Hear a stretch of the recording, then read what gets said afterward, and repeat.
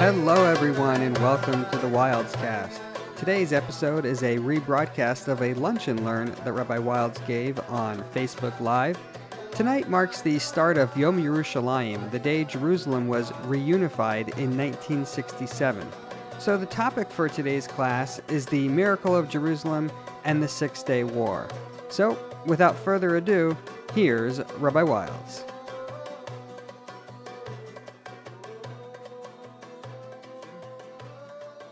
City of Gold. I thought I would talk to you about Yerushalayim Shel Zahav because of tonight being Yom Yerushalayim. Tonight we celebrate, and the world, the Jewish world, really the whole world, I think, celebrates the reunification of Jerusalem back in 1967. That happened tonight and tomorrow. Welcome everyone for joining and for coming on. I'm very, very excited. Now, if you remember a couple of weeks back, we had a whole session about the Six-Day War. I remember because I was up in Hunter, and it was a beautiful day outside. It was snowy out, but it was warm enough for me to teach from the outside. And then I went through all of the details of the Six-Day War. So I'm not going to bore you with that, although I will just say it's one of the most incredible moments in Jewish history ever, and should not ever be forgotten. And I will be making reference to it a little tomorrow in my Parsha discussion. I'll be giving a Parsha class online, as we always do, Erev Shabbat on Friday, which I'm looking forward to. Tomorrow, actually beginning, what are we beginning tomorrow? Sefer Bamidbar. We're beginning a new book of the fourth book of the 5 books of Moses. So that is going to be tomorrow, and I'm really looking forward to sharing some great Torah in honor of Shabbat with you tomorrow. The question is, why was it so important for us in 1967 to come back to Jerusalem? If you remember, I was telling a story about Menachem Begin, and Menachem Begin was the member of Knesset at the time. He was not the prime minister of the state of Israel during the Six-Day War. That was Levi Eshkol. But he was the one, Menachem Begin was the one who really pushed hard for the Jewish people to take the old city and to reunify Jerusalem. If you remember, in 1947, when the United Nations partitioned Israel, gave a piece to the Jews and a piece to the Palestinians, East Jerusalem was not part of the equation, at least for the Jews. So for 19 years, from 1948 to 1967, Jerusalem was in the hands of the Jordanians. And we got it back. And people went wild. Literally, the Jewish world went crazy. So many things happened positively because of that great moment in history. The question I wanted to raise to you, and I'm going to try to answer it in a spiritual sense, why was that so important to get Yerushalayim back? What's so important about Jerusalem? Why couldn't Menachem Begin sleep when he thought that the United Nations was going to impose a ceasefire and we would still be without Yerushalayim being reunified? Why did he phone the prime minister at 4 a.m. and push him to meet with the Knesset and to get his colleagues to take the notion seriously that they should seize the opportunity to get Jerusalem back? Why were so many young IDF soldiers, religious and secular alike, willing to give their lives? Okay, good. We're back. I think we lost a couple of customers during this. Wonderful words always. Thank you, David. Welcome back. Isaac Galina. Hey, Isaac, how are you, man? Nathaniel Berman. And Liesel. Pleasure. Great to have you back with us, Liesel. I did freeze, Amy. I did freeze. It was some sort of bad wireless connection. Okay, we got everyone back here. So, is it, when you get to the Kotel, and every year when we bring MJE, we bring our group to the Kotel and we tell everyone it's going to feel so amazing, and it usually is for people. Now, is it just because there's a whole psychological build-up and hype, or is there something really going on at that wall? Something mystical, something magical, something spiritual. At the end of the day, Jerusalem is just a city, and the Kotel is just a wall. And yet almost every year without fail, it is that moment when we get to the wall that when people reflect on when they return from the MJ trip to Israel, that they speak about as being the most transformational, the most magical. either when they first see Jerusalem, we go to Mount Scopus where Hebrew U is, and we look at Yerushalayim, or they stand at the wall and they feel the stones and they're praying there. What is it?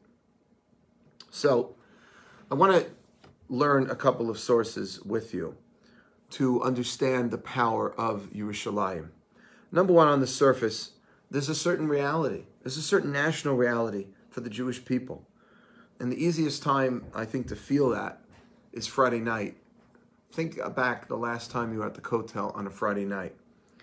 And I remember we always looked down from the Merpeset, where I studied in Yeshiva Netiv Aryeh, which is a beautiful yeshiva in the old city, and you can look down while literally thousands and thousands of Jews of all different colors, like about 10,000 Jews are there on Friday night, wearing white, black, or green. Ultra-Orthodox for the black, white for the modern Orthodox, and green for the army guys. Is a feeling of national unity and inspiration. Okay, so that's on the surface. Let's go a little deeper. And to explain what that something deeper is, we need to take a step back and understand what was before in this place, in Yerushalayim. What was before in Jerusalem, and specifically in the area of Yerushalayim on the Temple Mount? I'm going to take you back to the very beginning of creation. The very creation of the world is said to have emanated from Jerusalem, and specifically the Temple Mount, and specifically a certain part of the Temple Mount, what's called in Hebrew the Even HaShasiyah, the foundation stone, which is the bedrock in Jerusalem and is in the center of the Temple Mount. The Talmud calls it the foundation stone because it was the very physical point where we believe God began the creation of the world. And it's one of the core beliefs of Judaism that creation began A, at a single point in time, and B, at a single place. And that place was the Temple Mount. And that place was in Yerushalayim. Adam, his sons Cain and Abel, and their descendants Noah, when they all brought offerings and sacrifices to God, Temple Mount. Abraham, the first Jew, was told to take his beloved son Isaac upon the altar. Where did it take place? Jerusalem, the Temple Mount. Isaac first meets Rebekah after Eliezer brings her back from the north. Where was it? In Jerusalem, on the Temple Mount, where they first met. And according to tradition, by the way, Isaac was praying the afternoon service. And so Mincha, as well as Shacharitz by Abraham, were both instituted in Jerusalem. And one of the reasons we continue to pray facing Jerusalem, my bookcase right behind me here, when we pray, we come into this room, when we daven, we face this direction, it's east. When Rebekah was initially unable to have children, our matriarch, where did Isaac go to pray? He went to Yerushalayim, to Har HaMoriah, to the Temple Mount, to pray for a child. And then when Rebekah became pregnant with Jacob and with Esav, and couldn't understand the unusual activity in her womb, she came to Jerusalem, where the Academy of Shem took place. It was the first yeshiva to seek advice from Shem, who was a very wise scholar and a great believer in God. Jacob was drawn to the same academy in Jerusalem. And the famous dream, you've seen a lot of art, I'm sure, in Judaica over the years, of Jacob's ladder. Jacob is sleeping and he's resting, and there's this ladder extending from the ground to the heavens, and the angels are going up and down the ladder. That dream took place on the Temple Mount, on Har HaMoriah. In fact, the stone that Jacob was resting his head on is believed by our sages to be that same stone, the Even HaShasiyah, the foundation stone, from which all prophecy is said to emanate. It's actually in the dome of the rock shrine. Not the Al-Aqsa Mosque, but the Dome of the Rock. The Dome of the Rock is that big gold thing that you can see in Jerusalem. You're not supposed to go in there, but if you were to be in there, you would see a big stone in the middle. And that is the belief, not only of Jews, but Muslims, that was the foundation stone from which the world emanated. So Jerusalem has great history spiritually from the very creation of the world, and with all of our biblical patriarchs and matriarchs. And this explains why Jacob when he got up from that dream, Jacob was having this dream. He was running away from Esav, and he laid his head down to rest. And that night he said, Achein yesh Hashem b'makom hazeh.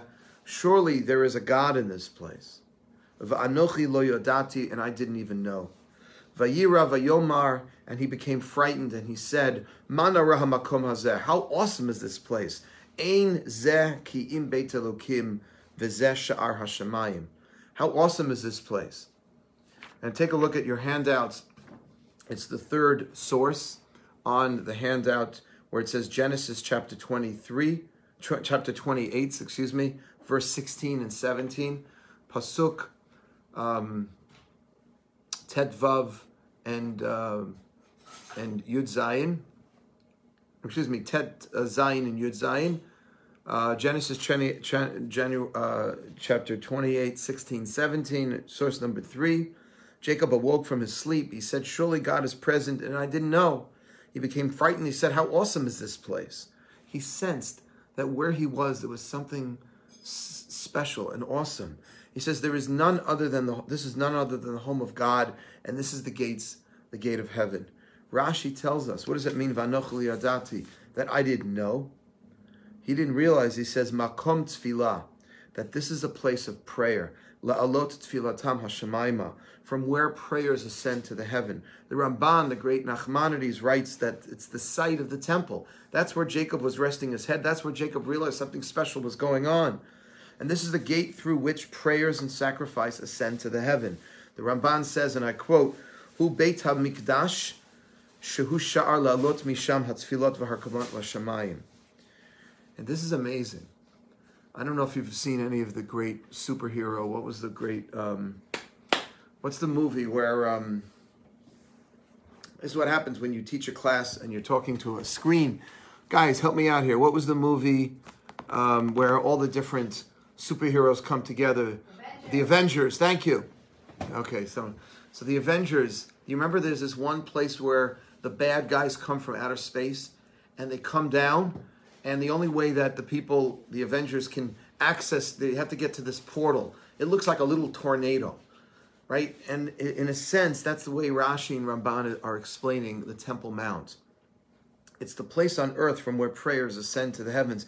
It's the connecting place between the physical and the spiritual worlds. And it seems that the place itself was also conducive to prophecy, which is why in that place, the Ark of the Holy of Holies would be stationed right on that spot. I'm getting some of this information from the late and great Rabbi Aryeh Kaplan, who wrote that the temple and the ark in the temple, in the Holy of Holies, which is the holiest part that the high priest would only go once a year, would be stationed right on that spot. God commands the Jewish people to build a temple on that spot, which the Jewish people then do centuries later. And the purpose of that temple, which was made clear when God first commands the Jews, he says, Va'asu li mikdash v'shachanti b'tocham, make for me a sanctuary, and I will dwell in it. Turn the page to page number 2 for your source sheet. I have the Ramban there, that this is the temple, which is a gate through which prayers and offerings ascend to heaven. Sforno, great Italian Jewish philosopher, wrote, if I had realized the special distinction of this site, this is Jacob, I would have prepared myself mentally for receiving these divine insights. And that's why God commands the Jewish people to build the sanctuary and then the temple in that very spot. And interestingly, always remember this. It says, Vasu li mikdash, make for me a sanctuary, God says to the Jews. V'shachanti b'tocham, and I will dwell in you. The point of the sanctuary is for us to have a relationship with Hashem. These places are very, very important, but it's ultimately about our connection with God. Now, the temple that stood on that place contained the Mizbeach, upon which sacrifices were brought. There was an inner chamber called the Heichal, which included the menorah that was lit every day. It had the Mizbeach HaZahav, the golden altar for incense burning. It had the Shulchan, the special table with the showbreads on it. And if you passed that chamber, you would then enter the Holy of Holies, the focal point of the temple. Only person allowed in there was the high priest on one day of the year, Yom Kippur. And in the center of the Holies was the ark. It was made of wood, covered by gold. On top there were these 2 gold cherubs through which God's voice could be heard. That's how Moses received prophecy. He would come and God would speak bein hakruvim, between the cherubs. In the ark, you had the 2 tablets. The 2 tablets that had with the 10 commandments and the original Torah that Moses himself wrote before he died. We believe that Moses wrote 13 Torah scrolls, gave one to each tribe, 12 tribes, and then the 13th was resting against the ark itself. The 2 temples stood for approximately 1,000 years, during which time Jews would come from all over the world to Jerusalem, and the people could see this, and they knew they were in close proximity to these sacred objects. When Solomon built the temple, he also built a labyrinth under the temple, where the holy vessels could be stored in, which is where many people still believe those vessels are today. The Talmud in the Tractate of Yuma spells out the difference between the first temple and the second temple, because we know that only the first temple had the Luchot, the Aron, the Ark of the Covenant. The second temple did not have the Ark of the Covenant. Take a look at source number 5 on your handout. The Rambam, the great Maimonides said, I'm going to read it in the English. Look at number 5, guys, the second page of the handout. Beautiful group we have on. Hey, welcome, Nicole. Welcome, Kaylee and Eddie. Who else came on? Avi Strauss, Scott Shapiro, the Avengers. Thank you, my friend. Okay, Joseph. There was a stone in the west side of the inner sanctum on which the ark rested, and in front of it was the jar of manna and Aaron's staff. Moses actually kept some of the last manna that fell from the heavens and preserved it in a jar. That was also kept there in the temple. Aaron's staff was also kept there. When Solomon built the temple and knew that it would eventually be destroyed, he built a place to hide the ark below the Temple Mount, in a very deep and inaccessible hiding place. This is the Rambam, Maimonides speaking. And King Yeshaya ordered the ark hidden in that place that Solomon built. Excuse me. As it says, and he said to the Levites who taught all of Israel, who were holy unto God, place the holy ark in the place where Solomon, son of King David of Israel, built for it. You have no burden on your shoulders, now serve your God, etc. Aaron's staff, the jar of manna, and the anointing oil, special oil that was used to anoint the priests, were all hidden with it. None of these returned in the second temple. All of those things only existed in the first temple, not the second temple. And so these sacred objects, we believe, remain hidden in a vault deep under the Temple Mount. And as the Rambam says, Yeshayahu hid the ark in that chamber, and there's no reason for us to believe that it's gone. It was never brought up to the second temple. Now, our proximity to these sacred objects suggests Reb Aryeh Kaplan has a profound impact on us spiritually. And that is one possibility that I want to suggest. And I discussed this with my dear friend, Rabbi Jonathan Feldman. We were talking about this years ago. Maybe that's what we're feeling when we get to the wall.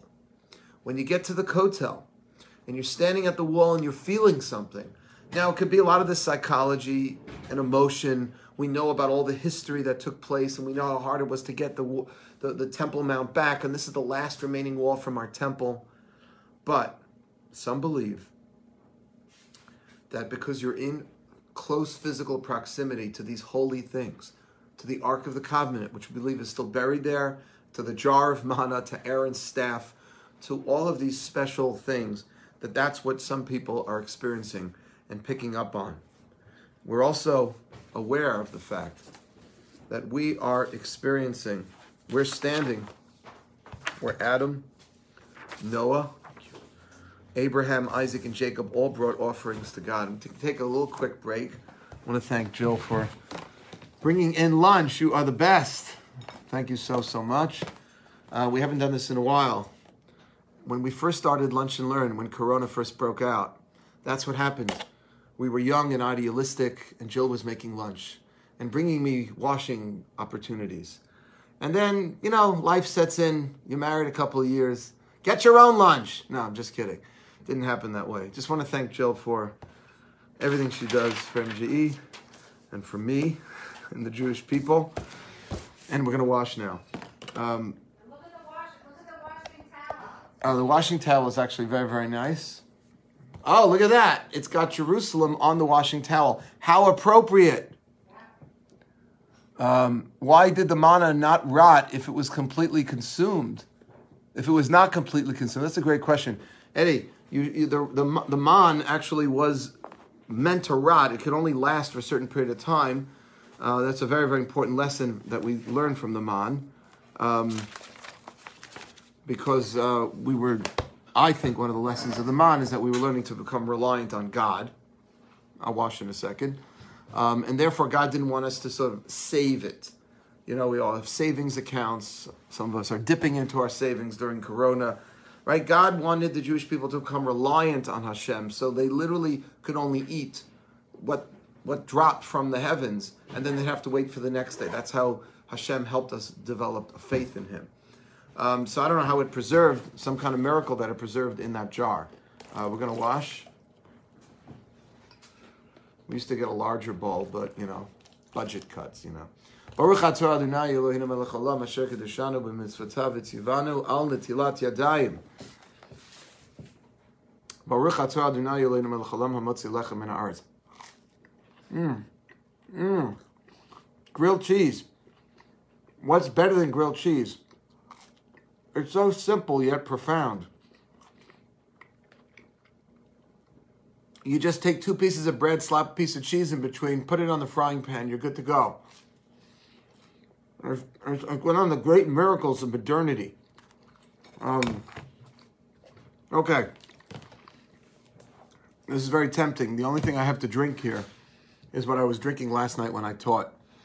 But since it's a little early in the day, I'm not going to do it. All right. So anyway, the other reason for welcome, Jonathan Schwartz.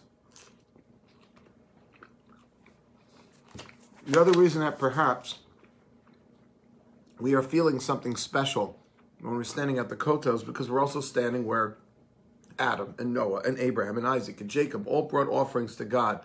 And the 6-day war basically gave us all this back, where the temple once stood and where the temple remains are still buried, we believe. But it's even deeper.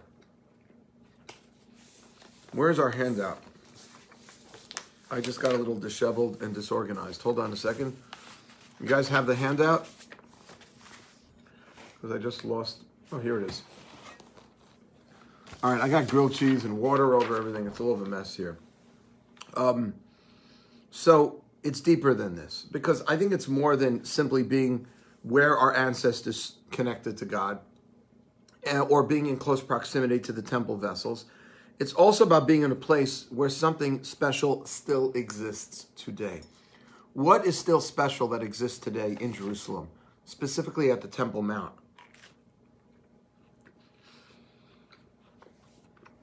Now, there's a certain dichotomy in Jewish thought, and I want to share this with you. It was very relevant to talking about Yerushalayim.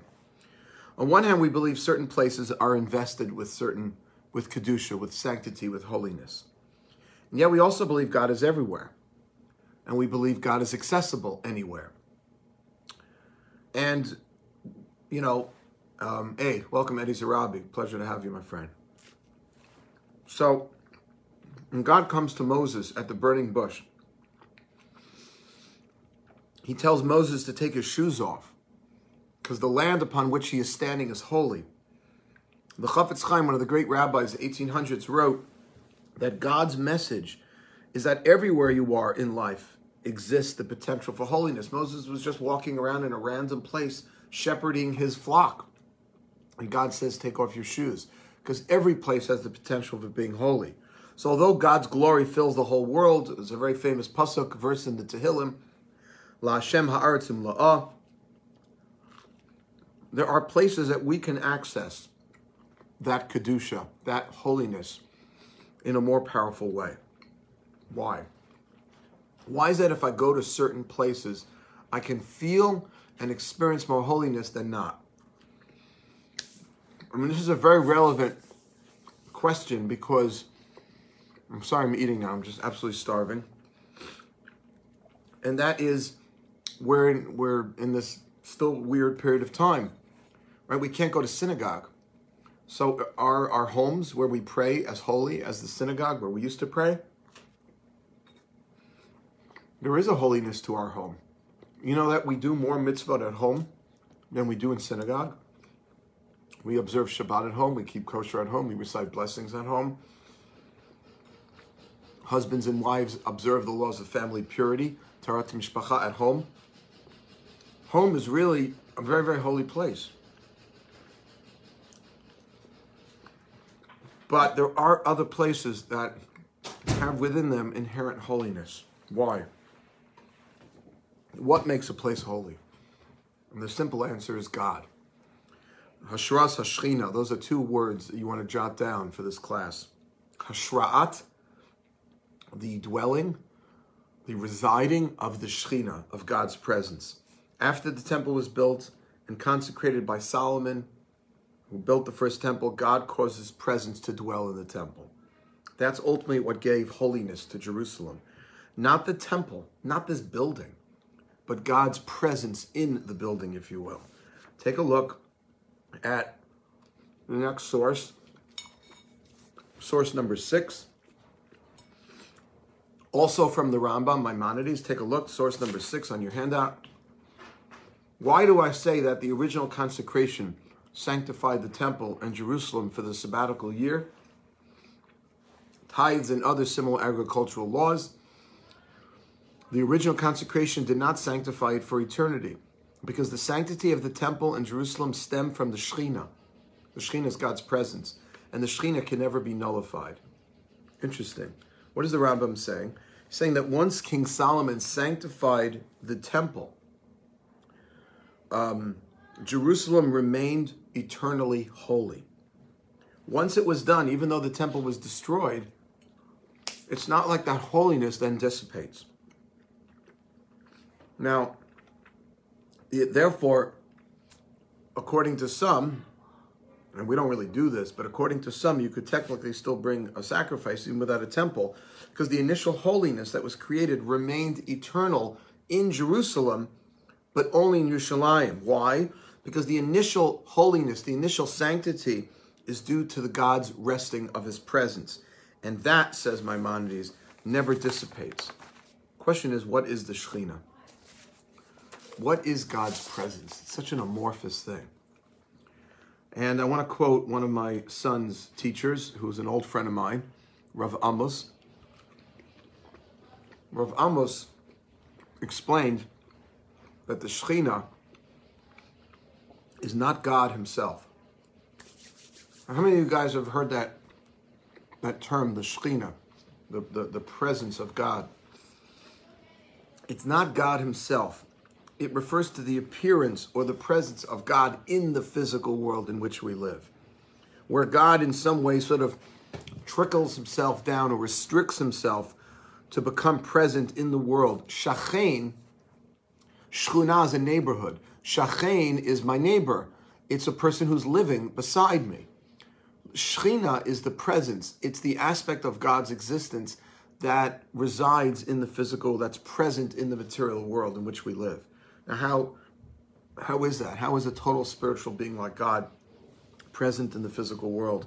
God's not made up of anything material. So in what way does God travel or exist in the physical world? And Rav Amos explained really on the backs of the Jewish people. We become the legs. We become the wheel. We become the Merkava, the chariot of God. God travels through this world through his special people. And our mission is to bring God and his vision of ethical monotheism to the rest of humanity. And that vision is supposed to be brought everywhere and anywhere. The Shechina, God's presence, can be experienced anywhere. It started in the wilderness when we got the Torah, celebrating that next week on Shavuot. But it has an ultimate destination. The ultimate destination for the Shechina, for God's presence residing in the physical material world, is Jerusalem, specifically the Temple Mount. And we feel that Shechina when we sense God's presence in the world of the here and now. It could be expressed in a cloud. We know that God allowed his Shekhinah to be represented by a cloud in the wilderness. It could be expressed in a supernatural event, like at the splitting of the Red Sea, or I would argue in modern times, during the 6-day war. And I think that is what the soldiers of the IDF felt. They felt God's presence in this world. When David Sprung, who speaks to our group every year, who fought in the 6-day war, and he said that the soldiers were throwing themselves against the wall when they first recaptured Jerusalem. He said it was like a boyfriend seeing his girlfriend hadn't seen in so long, and it was a crazy sight. That is one way of understanding the Shekhinah, God's presence, which is you sense that Hashem is becoming manifest, somehow expressing himself in the physical material world. Another way to understand the Shekhinah, and another way of understanding really the holiness of Jerusalem, is to think of it like a home. We're spending a lot of time in our homes these days, aren't we? Rav Moshe Weinberger, a great rabbi, the rabbi of a synagogue in Woodmere called Eish Kodesh, teacher at Yeshiva University, he quotes the Zohar, which refers to Yerushalayim as a beis dira, as a home. It's the address of where God lives with the Jewish people, where the groom, God, lives with his bride, the Jewish people. The shleimus, really the completion of the couple's union. We know that King Solomon wrote about this like in the Song of Songs, that God is like the groom and the Jewish people are like the bride, and we sing Lecha Dodi every Friday night. And the completion of God, of a couple's union is never expressed until they move in. I was just talking to somebody who was supposed to be getting married, and when are they going to get married? They're going to wait for Corona to be over. They're going to get married now. And I said, what really means to be married is to create a home together. Yeah, you have the ceremony, and we need that ceremony to make it real and to make it official. But the shleimus, the completion of a couple's union, is not expressed until they move in. If the couple stays in a hotel for a night or two after the wedding, or they move in with their in-laws, it's not the same. The simcha, the joy of the union, is not fully expressed until they have a home together. And everything in the home then comes to symbolize their love. The paintings, the couch, certain smells, right? Every home has like a different kind of odor, a certain kind of scent to it. Expresses a certain personality of the couple. Rabbi Weinberger explained that he was once paying a shiva call of someone who was married for many, many years, like 70 years, crazy, crazy long marriage. And the man was holding onto this little tchotchke, he said. And he said his wife loved buying these little trinkets. And he was holding on to it because it was a symbol of their pure love. And I remember after my mother passed away, and we kept the house for a while in Queens. And my father tried continuing to live there, but he couldn't. It was too painful. The house, every painting, every room, every chair reminded my father of my mother. And that's really Yerushalayim. It's the place in the world that God, the groom, chose to create his home with his bride. And that's why we say in our prayers, we say it in our silent devotion, V'li Yerushalayim ircha, and Jerusalem, your city. V'li Yerushalayim ircha. And we say, Jerusalem, your city, B'rachamim tashuv, you should return it in mercy. V'tishkan b'tocha, and return your presence to it. Yerushalayim, we say to Hashem, is your city. And we want you to bring Zion back to your city, because every stone, it's your home, Hashem. Every street sign, every home reminds us of Hashem, just like any home reminds us of someone who lived in that home before. And when the temple stood, every Jew who walked the streets of Yerushalayim would feel Hashem's love, not as some sort of theoretical concept, but a true feeling, an emotion. And there's still a strong remnant of that today. Not just because we know that was the place where the temple once stood. It's not just nostalgia. But the Shekhinah, God's presence, is not betela, says the Rambam. It is not obliterated. God's presence is still there, and you can feel it at the Kotel. Take a look at the last source. I'm going to finish up soon. Midrash on number 7, says, Hinei ze omed achar katlenu. Rav Acha said, the Shechina will never depart from the western wall. As it is written, behold, he stands behind our wall. There's some kind of source here for the Shechina. Ein Shechina zazeh mikol tal ha'ma'aravi, says the Medrash. The Shechina, God's presence, will never depart from the Kotel, because once Solomon sanctified the temple on that mountain and enabled God's presence to dwell here in the physical material world in that temple, even after the temple is destroyed and the Jewish people are exiled, God's presence, you can still pick up the presence of the Almighty. And there's really no greater simcha, no greater joy, because that spiritual closeness allows us greater clarity. There's a minhag, there's a custom to walk backwards. You ever see people when they leave the Kotel precincts, they walk backwards, right? And I always imagined when I was younger that I would take those steps back, and that behind that wall, as I was taking those steps back, I would imagine, and I still try to do this when I'm in Israel, that behind that wall remains the very epicenter of the universe, the very point of creation, from where the world was created, the purpose of the world's creation, to have this connection between the physical and the spiritual, and that's where God is, to have this place where, as our sages teach, heaven and earth kiss. It's not in New York. It's not in Los Angeles, the great place where much of the material sustenance and even creativity of the physical world emerge. But they don't represent the purpose of the world.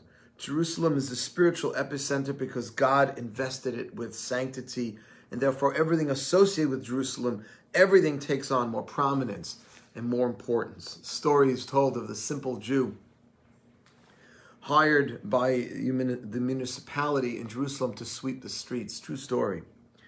And when he saw this great rabbi, Rabbi Aryeh Levine, he was the tzaddik of Yerushalayim, he was embarrassed. He put the broom behind his back. He didn't want the big rabbi to see that he had such a lowly job of sweeping the streets. Rabbi Aryeh, he said, I'm jealous of you. You're such a great rabbi and scholar. You're able to teach Torah all day.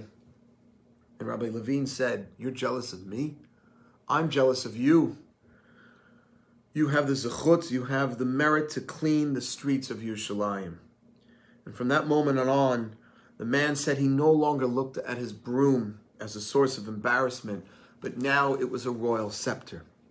Because Yerushalayim has the kedusha of the Shechina, has the sanctity of God's presence, and that's why the world is clamoring to get a piece of it. It's not just politics, it's not just anti-Semitism. Everyone wants to keep kicking the Jew out. It's some kind of understanding that people have for the Kedusha Ta'aretz, for the sanctity and holiness of this land.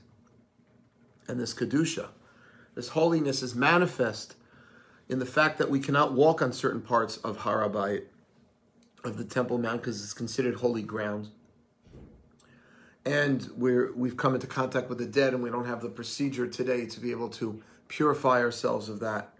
The Lubavitcher Rebbe actually, after the 6-day war, told his Hasidim to stay a certain physical proximity outside of Jerusalem, because otherwise, he said, there was a question as to whether they would still be obligated to bring the Paschal offering, because you don't need the temple to bring the Paschal offering.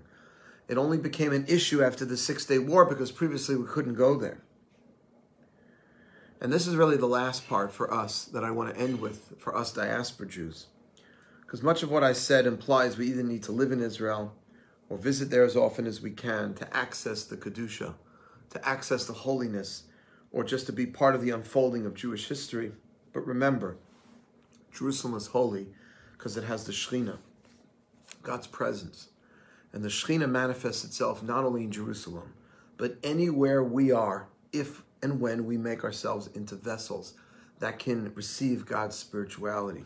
Our purpose wherever we live, in New York City or in Yerushalayim, is to live a life that reveals God's wisdom as expressed in the Torah that we'll be celebrating next week on Shavuot.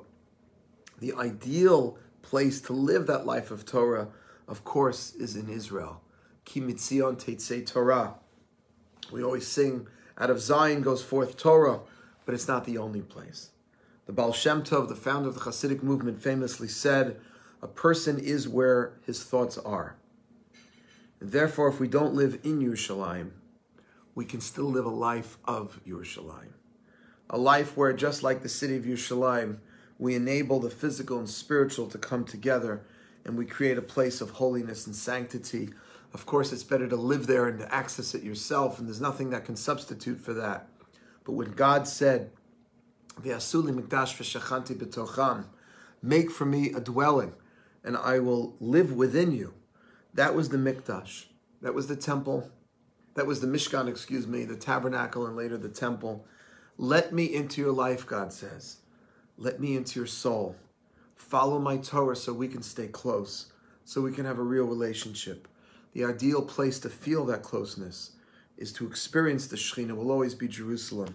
And therefore we have to visit and go there as often as we can, and if we possibly can, to make Aliyah one of the great mitzvot in Judaism.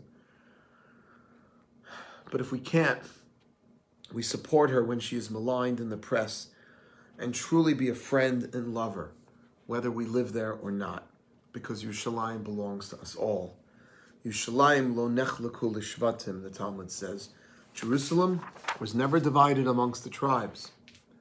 Jerusalem was never given to any one tribe. You know, all of Israel was divided up. This tribe got this part, this tribe got that part, not Yerushalayim, because Yerushalayim belongs to all of Israel. Like the Torah we celebrate on Shavuos next week, it was the gift from God to the entire Jewish people. It was a gift we lost twice in our history, but which was miraculously returned to us just a little over 50 years ago. Let's treasure that gift together. Never to take Hashem's special city for granted, and Bezrat Hashem merit to see the final redemption, when all of the Jewish people will be returned to Jerusalem in the temple, in a redeemed and rebuilt Yerushalayim. And as we always say, Lashana Haba Yerushalayim. Next year, my friends, let us all be in Jerusalem. We see if there are any questions or any comments that have gone on. Wherever your thoughts are, Eddie is saying, make sure your thoughts are where you want them, where you want to be. Excellent point. Kol hakavod. Thank you, Amy. Any other comments or questions? He is the Maggid Shir of Woodmere. That's right, I was quoting from Rabbi Weinberger before. Here we go. Eddie, the Yishmaelim also take their shoes off for tefillah. Is that the same reason? It might be. I'm not exactly sure why Muslims pray without their shoes. Some believe that has to do with connecting, being as connected as possible, nothing separating us from places of holiness and sanctity. I'm not sure why the Muslims do it, but it could be for the same reason. I'll do a little research perhaps. But this is a very, very important topic, and I wanted to share with you. Tonight is Yom Yerushalayim. Tomorrow is Yom Yerushalayim. Make sure tomorrow, as part of your prayers, you insert the Hallel. Open up a prayer book and put in the Hallel, because we should praise Hashem for enabling us to be back in Yerushalayim and to be able to access all of that wisdom and spirituality and to be connected to the Shekhinah. And we can be more connected to the Shekhinah.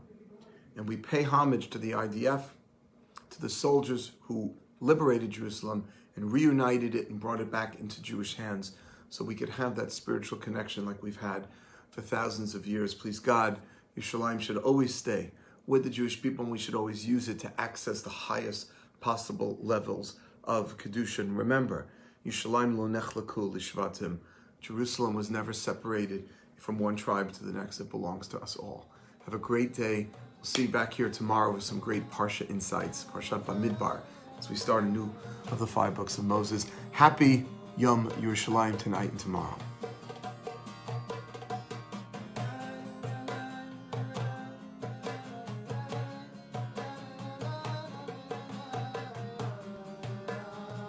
We hope you've enjoyed this episode of the Wilds Cast. Subscribe to our show on Spotify, Apple Podcasts, Google Play, or your favorite podcast app. If you haven't already, please leave us a review on the Apple Podcast Store. It only takes a minute, and when you do, it helps others discover the show. Music from today's episode comes courtesy of Yosef Wilds. For more information about the Manhattan Jewish Experience, please visit our website at jewishexperience.org or follow us on Facebook, Twitter, and Instagram. Thanks again for joining us.